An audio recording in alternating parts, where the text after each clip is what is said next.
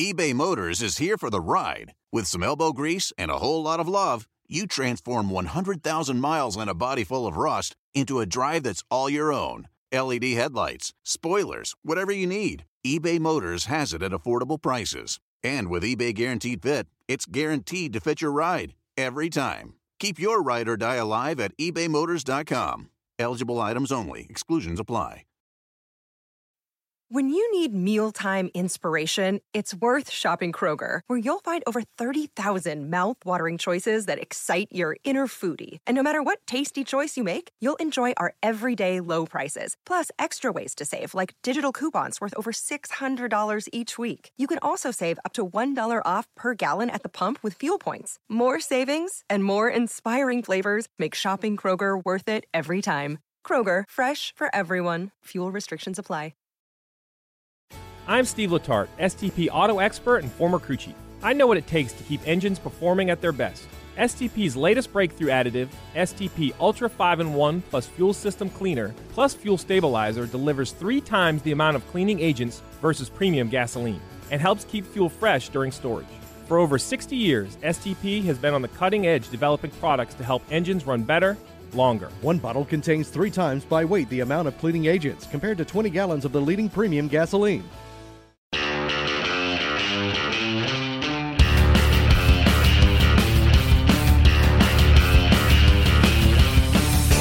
Welcome to the NASCAR NBC podcast presented by STP. I'm your host, Nate Ryan, today on the 4th floor of the NASCAR Plaza building in Uptown Charlotte, and I'm pleased to be joined by NASCAR President Brent Dewar. Thanks for being here, Brent. Thanks, Nate. Good to be with you. You just came from meeting at the R&D Center. I know you got another meeting after this. I take it it's been a very busy summer for you. It is. It's an interesting time for us. We as we head into the playoffs. I mean, this is.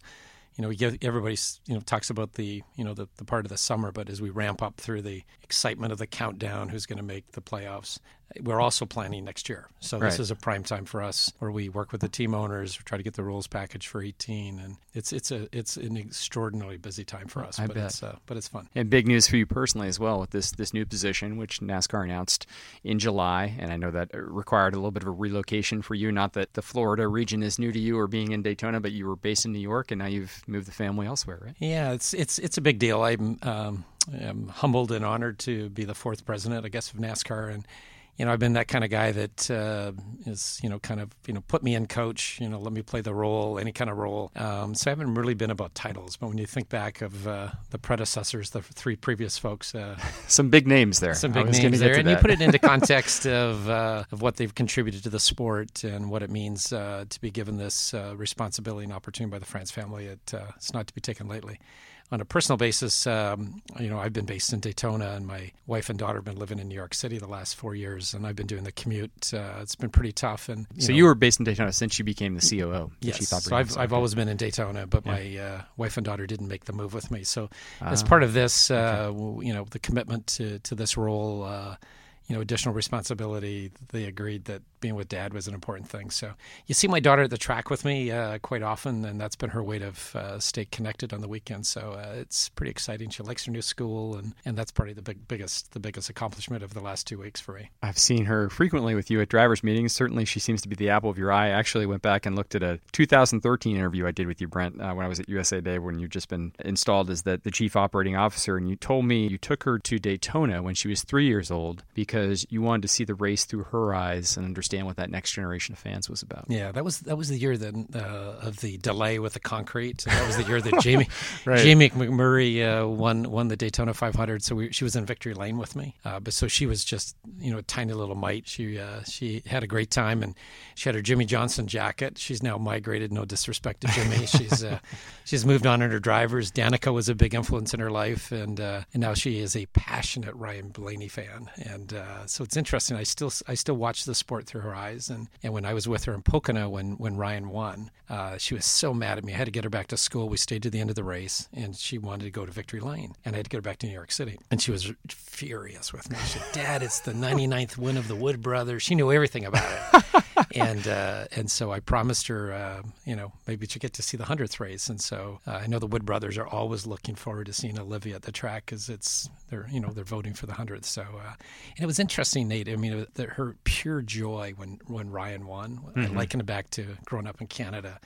My team winning the Stanley Cup for the first time. That raw emotion of that waiting and to see it through her eyes was amazing. And that's what the sport's about. It's about family. It was based on family, and it still exists today, and it's in its truest form. Did she get her selfie with Ryan Blaney before she left? She did. She had a selfie from the driver's meeting. In the driver's meeting. So she believes she's his good luck charm. So I'm just going to let her go with it, and I'm sure Ryan, and he's so gracious, as is Danica, as is Jimmy, as are all the drivers. They're so gracious with the fans, and my daughter's no different. It's pretty fun to see it. What do you hear from her, Brent, and her friends that I'm sure you see about what they want from NASCAR? What does that next generation seek in terms of the experience? It's a great question. I would say, at that age group, she's really active. She likes the facts and the details of the race, and she definitely likes the drivers and their personalities and getting to see them. Obviously being the daughter of a NASCAR executive, she gets a little access, but really not much more access than any other fan can see. And so she really likes the drivers and their personality, but she likes the technical side. I think the biggest difference I've noticed is she's got a little bit older. She wants to socialize during the race. And she wants to talk to me. She wants to talk about what she's seen. And I think that's part of the balance we're trying to find is that social thing. So for her, she loves stage racing. She just thinks it's the greatest thing. Break-in action. She can ask me all kinds of questions. She knows it's coming. She loves the race within the race. And she also likes the digital product. So she'll watch a race with RaceView, where for her, it's the coolest thing. She can see TV broadcasts, she can see the live race, but she'll take the RaceView product from NASCAR.com, and she'll select her driver. So she'll see where Danica is relative to Ricky. She'll see Blaney relative to Suarez.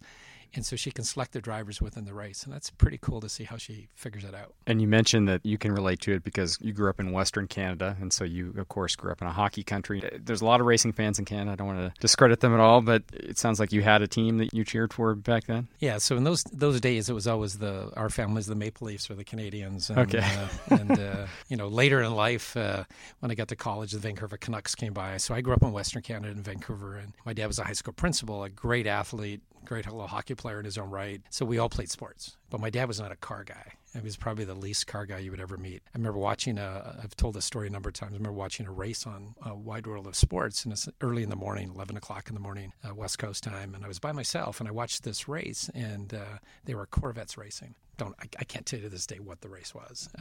But I fell in love with Corvettes, studied everything I could. There was no short track in our town, but we had a drag strip. And this in middle school, this friend of mine, he loved the drag strip, and he took me there. Started that passion, and then later on in college, went for a job for General Motors, interview with GM, and I didn't even know what they made. And I realized these are the Corvette guys. That link of life and then going off to becoming the head of Chevrolet and designing and developing cars around the world all comes back to that first inkling of racing in my little town in middle school. So your interest in the automobile industry started through a racetrack, essentially. Definitely. I liked it from the race on TV, but it's like we have today. You can watch, you can listen here on the radio. You can enjoy the sport. I mean, I still enjoy listening to racing on the radio. TV does a great job. But there's nothing like the sights and sound and smell and motion of going to a live event and racing. It is different, probably different than any other sport. And that drag strip provided that for me. It was that raw motion of experience at a drag strip. Much like many people see in their local short tracks or drag strip in their communities. So that was the bug. And so that led you, of course, to General Motors, as you mentioned, Brent. How long were you there before coming to NASCAR? Almost 30 years. 30 years, okay. Yeah. And I know you were very involved with some cutting-edge projects such as green initiatives, and I think, didn't you work on the Volt launch? I had the pleasure of launching the Volt as the head of Chevrolet at that time. And so all my life, and there was the same interest in the same time in that middle school back in this part of Vancouver Island, where I lived, had an influencer teacher and was very into the environment. And in those days, kind of focused the kids, and there was reforesting in our area. And that started my environmental beliefs, what an impact that an elementary school teacher can make in your life. And so I was always a passionate environmentalist in the car business. So I worked on hydrogen fuel cell vehicles when I lived in Brazil. We worked on ethanol and biofuels, renewables, hydrogen fuel cells in Germany, and then the electric cars back here in the U.S. So all different propulsion systems, and really truly believe that, as an automaker and as a citizen, you have to walk softly and have a smaller footprint in what you do. Yeah, well, as the owner of a car that gets over 40 miles to the gallon, I'm all about reducing the carbon footprint as much as possible. But for someone like yourself who's been a lifelong racing fan, how did you reconcile that attention to the environmental consciousness with 5 miles per gallon internal combustion leaded fuel concept in stock car racing? No, it's a great question. So I mean, in most of the racing around the world we would do, that we were always pushing the envelope.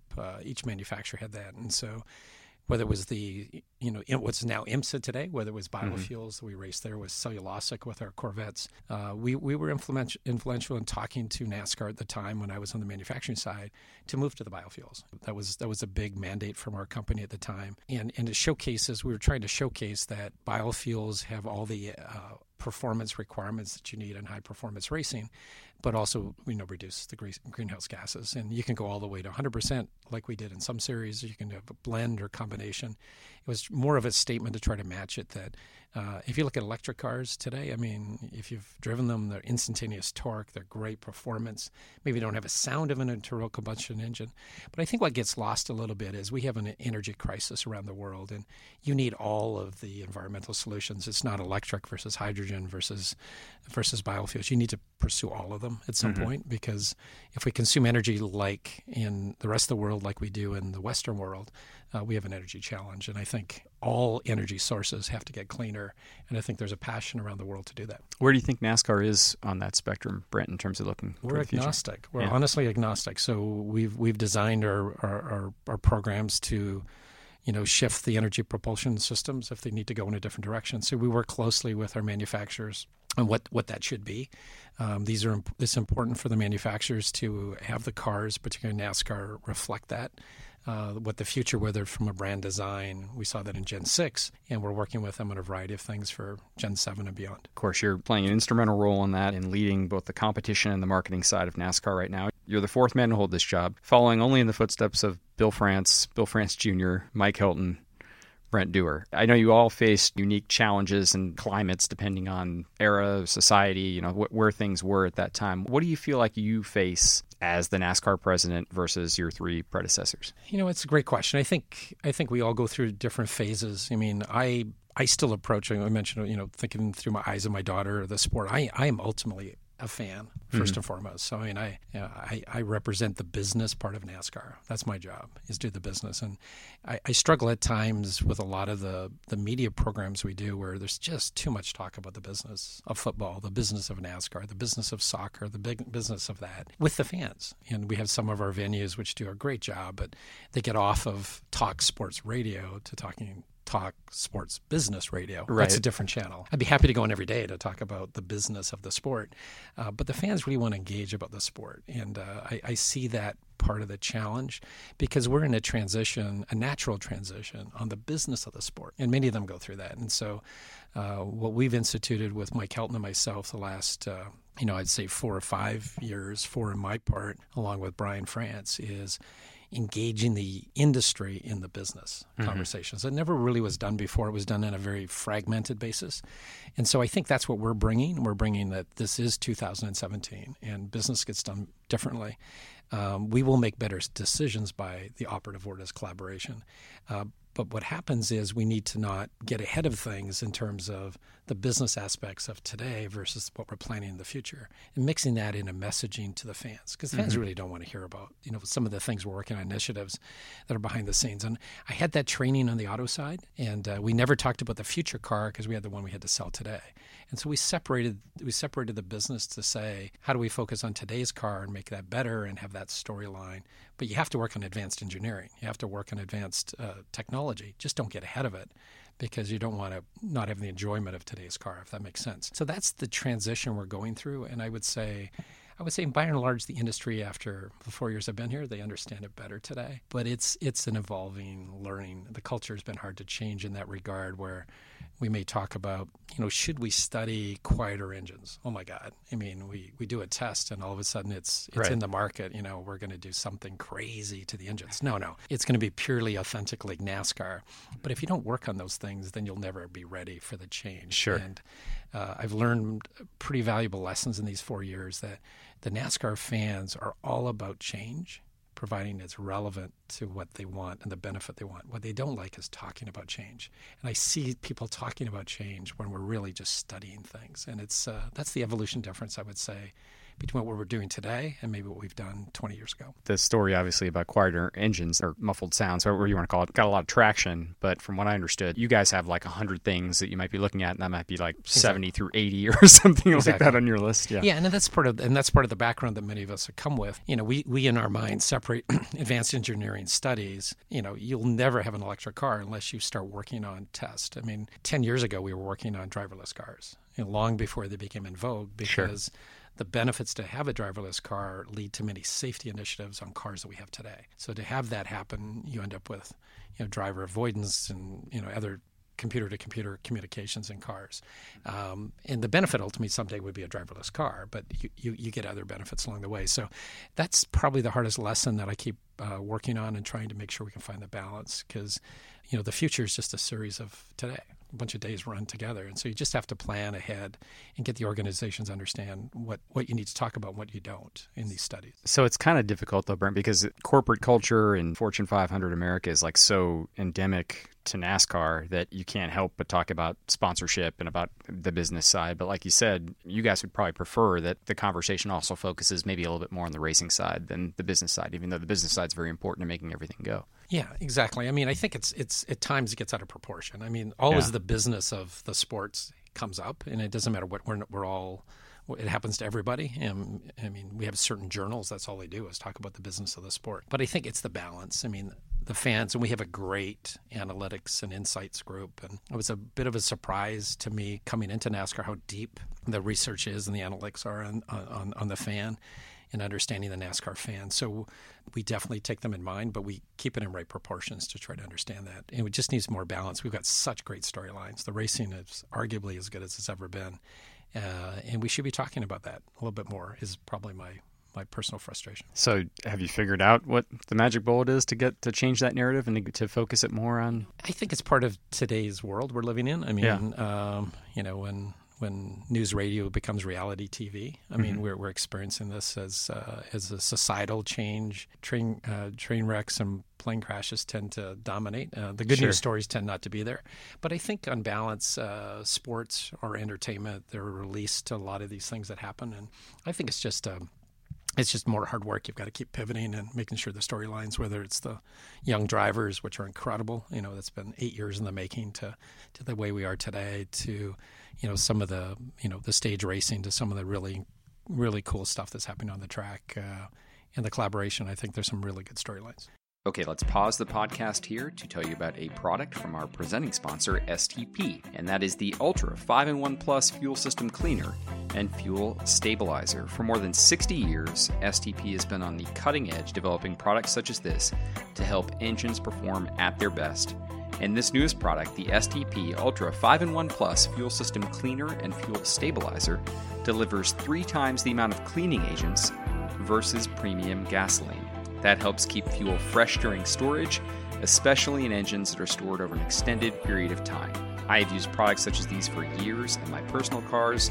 They're very easy to use. You just put the contents in the gas tank, and they improve fuel efficiency and also keep your engines running smoothly. The STP Ultra 5-in-1 Plus Fuel System Cleaner and Fuel Stabilizer is compatible with all 2- and 4-stroke engines, including lawnmowers, boats, and motorcycles. And one bottle contains 3 times by weight the amount of cleaning agents compared to 20 gallons of the leading premium gasoline. So be sure to check out the STP Ultra 5-in-1 Plus Fuel System Cleaner and Fuel Stabilizer. And now let's return to our conversation with Brent Dewar. The process that you bring to the job, Brent, I did a little bit of research and talking to some people. I mean, I hear that you're a spreadsheets guy, you're a numbers guy, a presentation guy, you're a grinder. If there were more hours in the day that you could work, obviously family is important too, but you would work as many hours in the day as possible. It sounds like you're a bit of a policy wonk. All those qualities sort of make you the right fit, you feel like, for this job?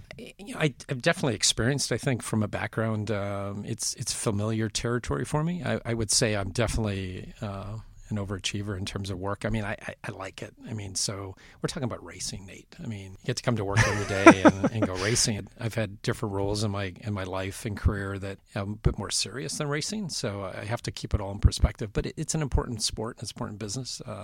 It's a huge responsibility to be the caretaker of the NASCAR brand. I mean, it's a great brand of 70 years, an American success story. If anybody that's a brand leader, you want to make sure that you're harvesting the core and you're leaving it better when you leave on that trajectory. And I felt that when I was at Chevrolet. I was very proud to be the head of Chevrolet. I'm very neutral today. I'm very great partnerships with Ford and Toyota and Chevrolet today. So, but I wouldn't say it's really a policy wonk. It's really about getting the process discipline in place so that you're in the position to invite the right folks to make the best decision. We make decisions every day. And if we have the best input, we'll make the best decision. And if it's not exactly right, we'll make a better one tomorrow. We deliberately engage the councils to allow the drivers and the team owners and the manufacturers and the tracks to have a voice, a more structured voice. It wasn't say the way we did it before was wrong, but it was whoever maybe the last voice you heard, or maybe the one that yelled the loudest, or threatened the most, or cajoled the least, or whatever. And so that still happens in any sport today and any business today, but I think we have a more disciplined approach to bring it through. And what it does, and I learned this by living in Brazil, we had so much change in Brazil, but the more disciplined you were, you can make decisions faster, if that makes sense. Yeah. I actually thought it would be the opposite when I got there, but that's what this is about. So those experiences, this is a fast-paced sport. You've got to move quickly. I do sleep not enough. I should sleep more, but it's more fun when you're awake, I guess, because the wake part's pretty fun. Well, as you mentioned, Brent, this concept of being collaborative, which is the buzzword, and I'll confess sometimes I poke fun of it because you hear it so much, but there's no better way to describe it, and it is such a sea change from a little bit of an iron-fisted approach that guided NASCAR through its first 60 or so years.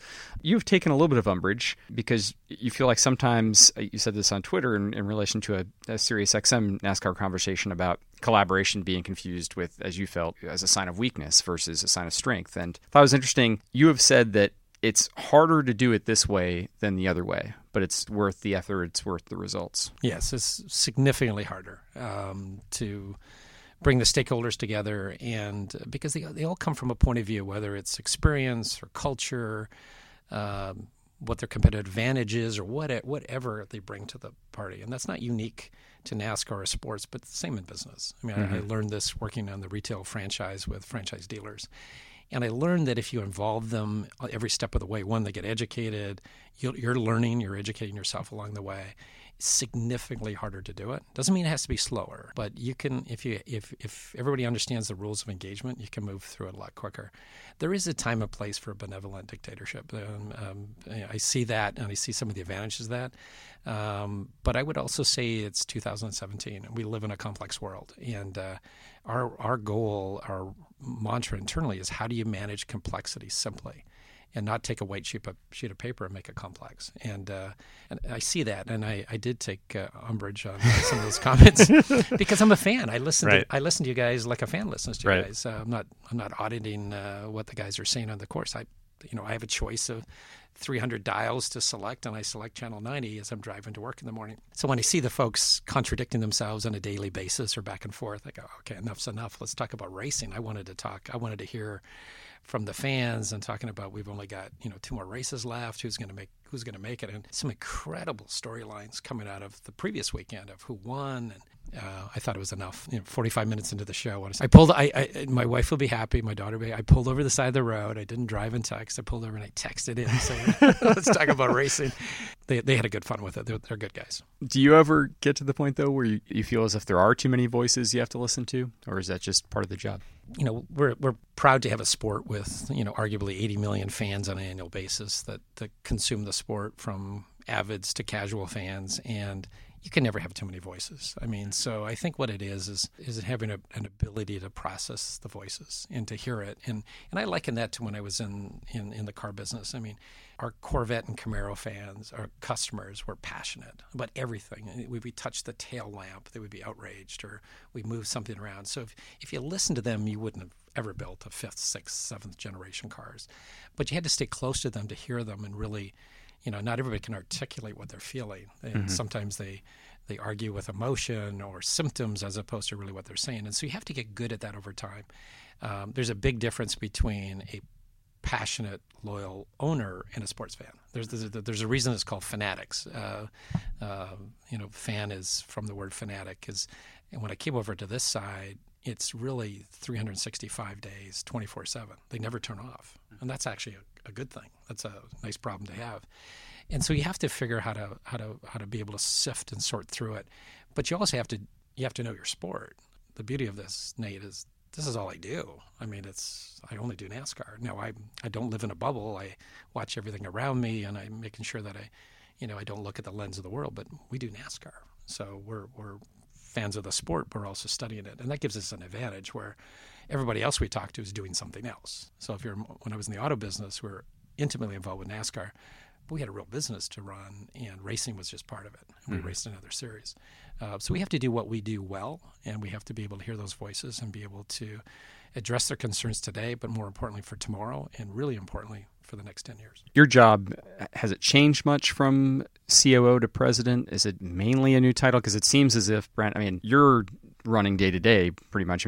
Brian is obviously the person you report to, Brian France, but it seems like we see you at the racetrack a little bit more than we see him, and I know he's kind of more focused on long-term stuff. So did your role change much from COO to president? Are there things you're doing now that you didn't do before? Well, I would say it's a continuation, Nate. Some would argue I was doing it before, but it is different. It's different. It's the role that Mike and I play together in managing the part of the NASCAR business with Steve Phelps and Steve O'Donnell and Jill Gregory and our leadership team. We have a great leadership team at NASCAR.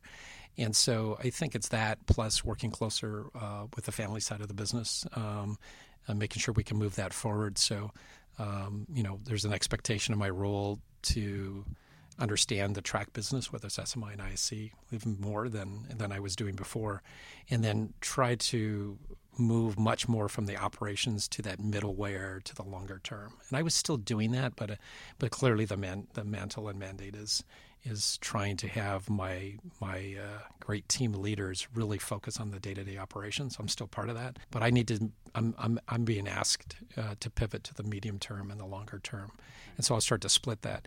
Doesn't mean I can't go to the tracks. I have to go to the tracks because, I have a great relationship with the team owners from the charter process, and I've learned in these last 4 years that's where I connect with them best. I can do it here in Charlotte, but it's harder. I can pretty much get them at a track on a Sunday, and they'll seek me out on a Sunday. They'll look for the business part of NASCAR. If they need to talk about something, they'll get to me on that. If they're looking at a competition matter, they'll get to Mike at the track. And so it's managing those expectations that they know you'll be there. Do you talk to Brian pretty much daily? Multiple times daily. Multiple times, yeah. Multiple times. He's highly engaged in the sport. And I think it's it's an interesting, sometimes I've known him for years, and it's kind of an unfair criticism because he's done it differently. You talked about the evolution. He's done it very differently than his dad. His dad was a legendary guy. The contributions Brian made to the sport, and from the broadcast deals to bringing the digital assets back in house to NASCAR.com, and really land-breaking aspects. And so he's a different. He doesn't want to see the race from the back of the hauler. He wants to see the 360 view of the race. He's not one to walk down, with the cars like I do. I wish everybody good luck, and the team's up in the control center, and I that's just what I do. I like it. I'm as part of a fan, but he's actively engaged at the track. He's at the track a lot more than most people see him or know, but he's not looking to that, and he's observing what's going on, and he's got incredible insights, and I think it's just from growing up in the sport. It's I can imagine being on the knee of your father and your grandfather and what he's learned over these years. It's incredible. There's no feint of heart, no playing it safe. There's no hugging trees, no hugging it out. There's no asking permission, and there's no apologies. There's guts. There's glory. There's NASCAR. All season long on NBC and NBCSN. NASCAR's going through a changing of the guard with some stars who have carried the sport for the past generation, who resonated with their fans very deeply. Jeff Gordon, Tony Stewart, and now Dale Earnhardt Jr. is the latest as the sun sets, on his career here toward the end of the 2017 season. How do you look at that from your role as president? What does NASCAR have to do to prepare for that exit of that triumvirate of stars? Yeah, and I'm really proud of it. I mean, this was well underway before I ever got here 4 years ago. So I would say literally 7-8 years ago, through the Industry Action Plan and Driver Star Power, the creation of programs like NASCAR Next and D4D, Drive for Diversity, those initiatives were well underway. Now, when I came in, I assessed, I didn't have a stake in it. I didn't create it. I had obviously a lot of background to evaluate, did this make sense? Are we on track? Are we on strategy? And arguably, I couldn't argue with anything of it. So when I realized we were on point, and my job was to accelerate it. And that's one of Brian's greatest quotes is pace. We're in the racing business. We've got to pick up the pace. And so we picked up the pace and tried to accelerate a number of those initiatives. And so we've been preparing. We know every decade we go through this cycle. And I remember being a fan growing up in Western Canada that, the world was going to come to an end when all my drivers were going to leave. It doesn't come to an end, and it cycles through that process. So we're in a very unique time. We're a group are rotating out, but arguably the young kids coming in, they're not just younger; they're really good wheelmen. And we've got some wheel women coming up through the circuits at the younger levels as well. And I think that's the key thing is making sure they're ready. And so we run a combine and we make sure they get ready. And when you see some of these kids racing these cars at 16, 17, 18 and tracking them, our sport's a little bit different than other sports, but the same principles are in place. Another way that it's a little bit different is the business structure. And of course, you mentioned charters, Brent. You played a big role in implementing that last year. Year two, how has it gone and what does the future look like? Because obviously there are some challenges for some teams in terms of sponsorship. And I think people are looking toward 2018 and asking, will there still be 36 charters with the current financial landscape? Where do you think things stand on the charters front? So I think the charter is a huge enabler. So if you think back from, the concept of, NASCAR Next and the driver development, the charters was really designed for the same basis, to allow a mechanism to create long-term enterprise value for team owners, to allow them to transition from one owner to the next. If you think back at the history of the sport, we're going to celebrate 70 years next year. And for every year, it was a 1-year track agreement for the track to sanction a race the following year. And for a team owner, it was a 1-year agreement. And so you think about it, amount of capital expenditures to modernize a racetrack today, never mind safer barriers or the track surface, the demands that everybody expects from a sporting experience, really capital intensive. So we entered into a 5-year agreement with the racetracks to allow them some stability to go to finance and to bank and do some things. And the same applies to the team owners. Prior to that, it was really just a liquidation. When you wound down your business, you would liquidate your parts and pieces and go on. So we wanted to provide a mechanism. It's not a panacea. It's not a solution other than it's a mechanism to allow team owners to start building some enterprise value. And it's definitely doing that. We knew when we started it, we didn't sell the first charters. We granted them based on some criteria. And we knew there would be some movement, some dislocation, some trading, some swapping, and it's happening. And the market is being created. And we need a mechanism to attract, much like younger drivers, to have owners to transition into the model. Some of the other initiatives we're working on the business side of the case model, these 100 initiatives you talk about, will also make the business case better and more attractive. And I would say we're probably in step 2 of a 30-step plan. And if we didn't have charters and we didn't have this collaboration we have with the industry, we wouldn't have had a mechanism to do this. And so it's growing. I'm very proud of it. and it's given us an opportunity to build for the future. Is it something you'll reevaluate again after the season in terms of numbers? Or Well, we have a 5-year agreement with the race team owners and then an option to renew. So they received a 9-year agreement, and we have the ability at the end of the 5th year to look at some of the parameters. We recognize there would be ebb and flows that would happen, and so we will continue to work on it. And, these are our business partners, and we're working hard to recognize some of the economic challenges to make racing. And I would say the operative word is we're not looking for cost reduction. We're looking to take waste out of the system. And again, that's my automotive training background is, I look around and I see waste everywhere. And it's any of us that worked in that business, you want to get that out because it's not interesting for a fan. It's nothing they see. And it's not beneficial to making the cars go faster. There's a lot of low-hanging fruit that we're working on through this mechanism to make racing better, make the teams more stable for the long term. Is there one example you can give me, like some of the teams are spending money on that you guys are saying, hey, maybe we can streamline this? Yeah, it really is across the board, Nate. I mean, what's interesting about racing is everybody chases the elusive speed, right?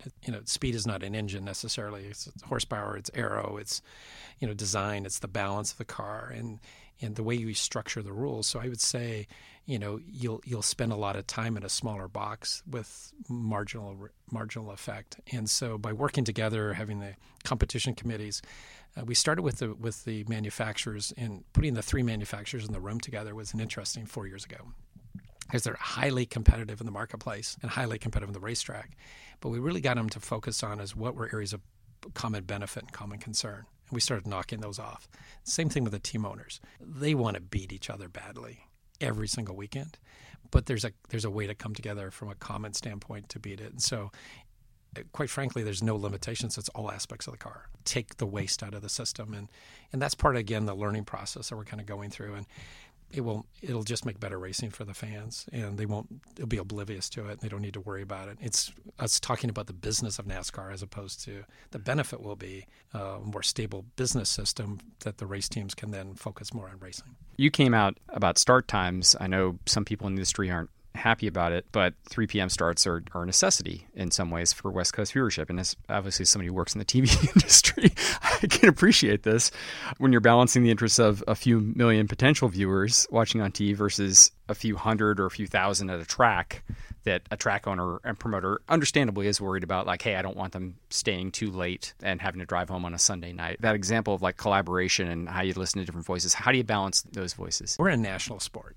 and we can't forget we're a national sport. And the comment I was making, we do phenomenally on the West Coast. Even people didn't understand, I think, what you said about the LA market, right? Incredible. I mean, you got Kyle Larson and Kevin Harvick and even Casey King coming from up in the Washington area and Biffle before that. I mean, huge West Coast audience. But I think what a lot of people don't understand is that as the day progresses, households watching television, we call them HUD levels, as the day goes on, there's just a bigger audience. It not only brings in the West Coast, it brings in more of the East Coast as well. So I think there was a misunderstanding of what that means. Later start times just means a bigger audience. It doesn't mean you're going to have a better rating or anything else. You still have to have a great product. You have to work and you got to do all the rest of the things. What's interesting, many of the promoters wanted the later start time because they had more time of activation. When I was on the manufacturer side, when we would have an auto show, and if I could get a fan for 2 to 3 minutes looking at a car, that was gold. I mean, we were the ultimate tailgate. A couple of the comments from a few of the track operators, it's not consistent. I mean, they just, they might have a certain demographic or whatnot.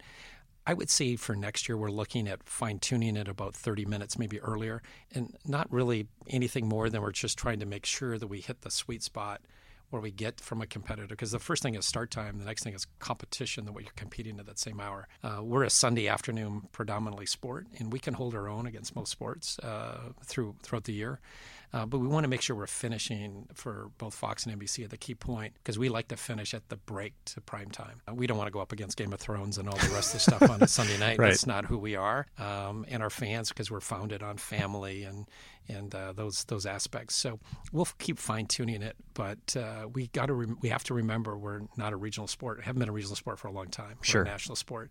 And national sports aren't running early in the afternoon. So possible compromise, 2:30 p.m. versus 3 start times next year. Yeah, we'll plus or minus when on an event-by-event basis, a little bit trying to get a bit more consistent as well on that. Okay, my last one for you, Brent, is a little bit of a stock question. I've had several people on this podcast this year, and I've asked them all this. I'm sure it's no surprise to you to know that Tesla had a market cap that exceeded GM's at one point earlier this year, which of course got people thinking like, wow, like you said, the autonomous car era is pretty much here. How does NASCAR remain relevant in terms of that? You've obviously done a lot of work in terms of looking at the future and what it's going to look like when there are driverless vehicles are predominant on the road. How does NASCAR fit into that? So you're not asking me about the Tesla stock price relative to other automotive companies. If you want to weigh in on that as well. I have a point of view on that as well. But yeah, it's interesting. So I think anything that's driverless and along those things, it's a technology play. And I think many of those elements will find their way into race cars everywhere. We're not going to see driverless race cars because I think it's, at the end of the day for us, it is about our driver and our star power. I was mesmerized when I met Dale Sr. so many years ago at these guys running at 200 miles an hour with, an inch between the cars, their eye-hand coordination. It's still a marvel. I marvel at it today. I know I can't do that. My eyes to hand aren't anywhere the skill level. So we have incredible athletes. And I think that's misunderstood in our sport. I mean, these guys are running marathons and triathlons, and a couple of them qualify for Kona every year. I mean, it's incredible the conditioning they go through. So I think what we'll see is we'll be positioned for a technology. I think one of the things that we've been trying to tell the story, we're very much a high-tech sport, and I think a lot of people believe we're not, but we really are. And that story needs to get told in a relevant way. We're not technology for technology's sake, but relevant technology is what we've pursued in the right balance. So I think we'll be fine with that. I think what's interesting working with the manufacturers that we currently have, they're incredible tech companies, probably more so tech than Tesla's a tech company. They just don't get credited for that, for the technology they develop. That's an issue on the equity markets and whether you should buy or do something. But you look at Ford and Toyota and Chevrolet. They would get argued that their success is getting in their way from their valuation of the future, and I disagree with that. I really do. I think the auto industry is strong, both domestically and around the world. And I think we're going to continue to bring those relevant technologies to NASCAR in the right way that makes sense for us, in the business model that makes sense, that our fans would embrace. And I think that's the key. So we're excited about what they're bringing and how we can adapt that to our sport. So even if there are less fans driving cars, there are always going to be drivers racing them. You know what it is? Nate, it's really about everybody loves to race. Yeah. And I even see it. I talk about seeing the sport through the eyes of my daughter at times. And I mean, we would race to the elevator in New York City, and we would race to the corner to go to school. And we actually did a commercial last year. I don't know if you recall, and that was sure. Yeah, I was talking about it. So as we were, in our earliest days as man and woman, getting chased by another Neanderthal race. We won because we ran faster. I mean, they were stronger, bigger, and we were quicker. So I think it's in our nature to get up and race. And so I believe racing will be part of this. And what we need to do is continue that relevance and take NASCAR core forward, leave some of the baggage behind, but really, really evolve to a point. And I think I'm more excited about the future of NASCAR racing than it was the past. And I was a big fan of the past because I actually see us working on the right things that will allow us to be successful in the future. It sounds like one of those stories that we'll look forward to being told. NASCAR is pure racing. Thanks for doing this, Brent. Really appreciate your time. My pleasure, Nate. Thanks again to NASCAR President Brent Dewar for making time for us during a typically busy day for him. I appreciate him sitting down for a while to take a wide range of questions about what's ahead for NASCAR and also tell us more about his background as well. Thanks to Eric Nyquist, Matt Nordby, and John Schwartz of NASCAR IMC for helping coordinate the logistics. The location and time for this conversation were a little bit on the fly, but they ensured it went smoothly. A reminder that NASCAR America is on 5 to 6 p.m. Eastern Time weekdays on NBCSN. NASCAR is at Chicagoland Speedway this weekend to open the 2017 Cup Series playoffs. That starts Friday with Cup Series practice at 12:30 p.m. Eastern on NBCSN and qualifying at 6:30 p.m. on NBCSN. On Saturday, Cup practice is on CNBC at 11:30 a.m. Eastern, and Final Cup practice Saturday is on NBCSN at 2 p.m. Eastern, followed by the Xfinity pre-race show at 3 p.m. Eastern with the green flag for the regular season Xfinity Series finale at 3:46 p.m. Eastern Time on NBCSN. Sunday will begin at 1 p.m. Eastern on NBCSN with NASCAR America, Countdown to Green at 2:30 p.m. Eastern on NBCSN, and the Cup Series playoff opener begins at 3:16 p.m. on NBCSN from Chicagoland Speedway.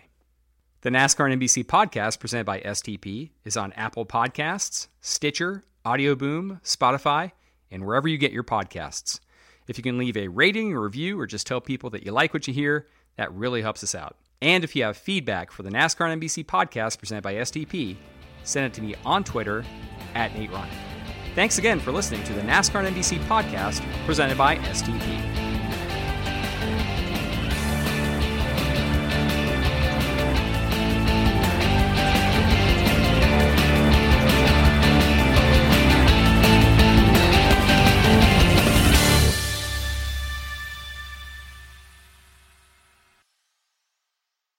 I'm Steve Letarte, STP auto expert and former crew chief. I know what it takes to keep engines performing at their best.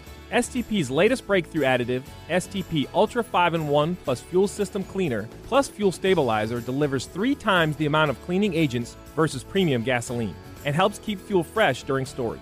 For over 60 years, STP has been on the cutting edge developing products to help engines run better, longer. One bottle contains 3 times by weight the amount of cleaning agents compared to 20 gallons of the leading premium gasoline. Reese's peanut butter cups are the greatest, but let me play devil's advocate here. Let's see. So, no, that's a good thing. That's definitely not a problem. Reese's, you did it. You stumped this charming devil. Shopify is the global commerce platform that helps you sell at every stage of your business. With the internet's best converting checkout, 36% better on average compared to other leading commerce platforms, Shopify helps you turn browsers into buyers. In fact, Shopify powers 10% of all e-commerce in the U.S. Sign up for a $1 per month trial period at shopify.com/podcastfree. All lowercase, shopify.com/podcastfree, shopify.com/podcastfree.